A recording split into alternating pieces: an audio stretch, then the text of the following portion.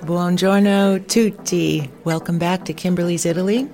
I am Kimberly Holcomb, and today I am recording this Piccolo Pezzo by myself. Tommaso is delivering a boat to Florida, so I'm recording it in our studio and uploading it to him, and he will somehow edit and get it out into the podcast sphere while floating about somewhere off the coast of South Carolina. I don't know. Vediamo. Our Piccolo Pezzo here is about one of my absolute favorite things, all-time favorite things that Italians do like no other culture, and that is their hand gestures. It's basically their own language. It's an art unique to Italians, or should I say to the extreme that the Italians do it. Other cultures do it, but no one does it like an Italian. It's common knowledge that Italians speak basically 20% with words and the other 80% is with their hands. It's such a phenomenon that books have been written on this with diagrams that illustrate each meaning of the many, many gestures. However, these books and illustrations were obviously written and drawn before YouTube came along. So after I scoured YouTube for hours, I think the best hand gesture video that I can recommend is watching a young Italian man whose channel is called Marco in a Box. Marco demonstrates about 60 hand gestures. I think that's the name of it. Marco in a Box, his channel, 60 hand gestures in Italian. It's fantastic. And after watching him, I thought Marco seems proud of this kind of stereotype that Italians have because, as he points out, Italians can quickly get their point across without really using words. And they've passed these hand gestures down from generation to generation, even within their own dialect. It's an incredible thing. I love it. And while I lived there, it was basically pretty easy to learn the hand gestures as I was learning the language. It became pretty apparent, what this specific hand gesture meant when I saw each person I knew make that same gesture when they were, eating the best pasta of their life, or let's say they were mad at the fact they had to wait in a line too long at the train station. So it's kind of like a toddler learning how to learn a language. I was able to learn those hand gestures while I was learning their language. But I felt a little unnatural doing it, a bit uncomfortable because I'm not Italian and they look so good while doing it. And the few times I think I deliberately made an effort to try to do it, I felt like an epic fail. I don't look remotely Italian, with my coloring, my hair, anything. So I thought, I just can't do that.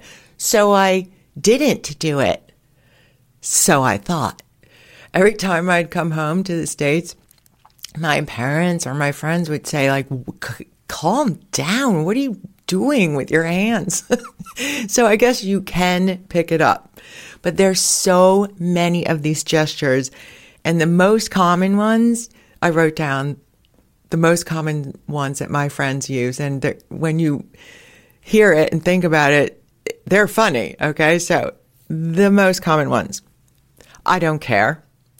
I don't know. Whatever. Delicious. Oh, you're snarky. Oh, or you're sly. You're crazy. Get out of here. Like, leave me alone. Perfect. Perfecto. Nothing left. All gone. Slowly.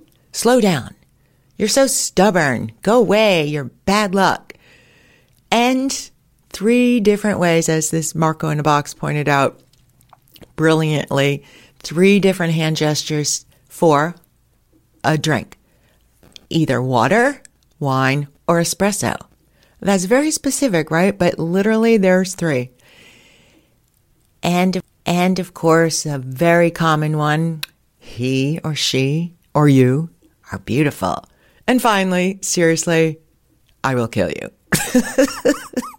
Watch Marco in a Box. He does that really well. I had this friend named Luca who worked at a modeling agency. actually, as did a lot of young Italian men, because who wouldn't want to work at a modeling agency with all these young, beautiful girls from all over the world?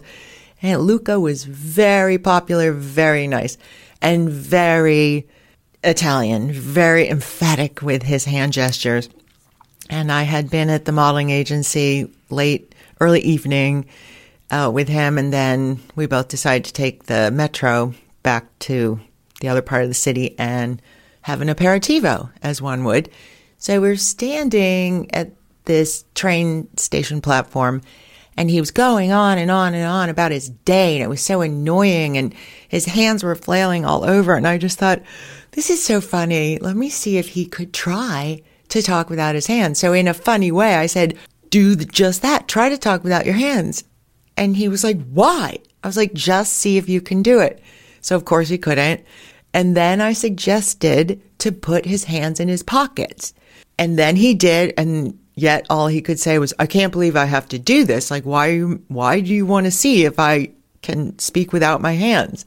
So finally I said, just change the thought. Don't even think about it. Go back and finish that story about that big booking for Vogue Italia with that famous new model from Poland. He's like, oh, okay. So he started to go on, and he got really angry about how the booking went wrong, etc. And he was trying not to speak with his hands, but he finally couldn't take it. And his right hand, he was right-handed, ripped through the seam of his very nice Italian dress pants. And then, the hand gestures at me, he was so mad. So I learned my lesson. I never asked anyone to not do it again. I just thought it was funny. But anyway, it's a beautiful thing they do. I absolutely love it. And so when you go to Italy, make note of everything. It'll start to make sense. But first, watch Marco in a Box on YouTube and you'll get it better. Allora, that just means okay now. Next week's episode will be the last one on Venezia. We'll be talking about the islands of Murano, Burano, and a bunch of other little things a bit off the tourist radar, unique, fun, beautiful things to do in Venezia. The following week, Tommaso might have to do an episode on his own because I am leaving next Sunday, October 24th, for almost 4 weeks to Italy. Grazie Dio. I am doing a road trip with the first group that I'm escorting, just 4 women.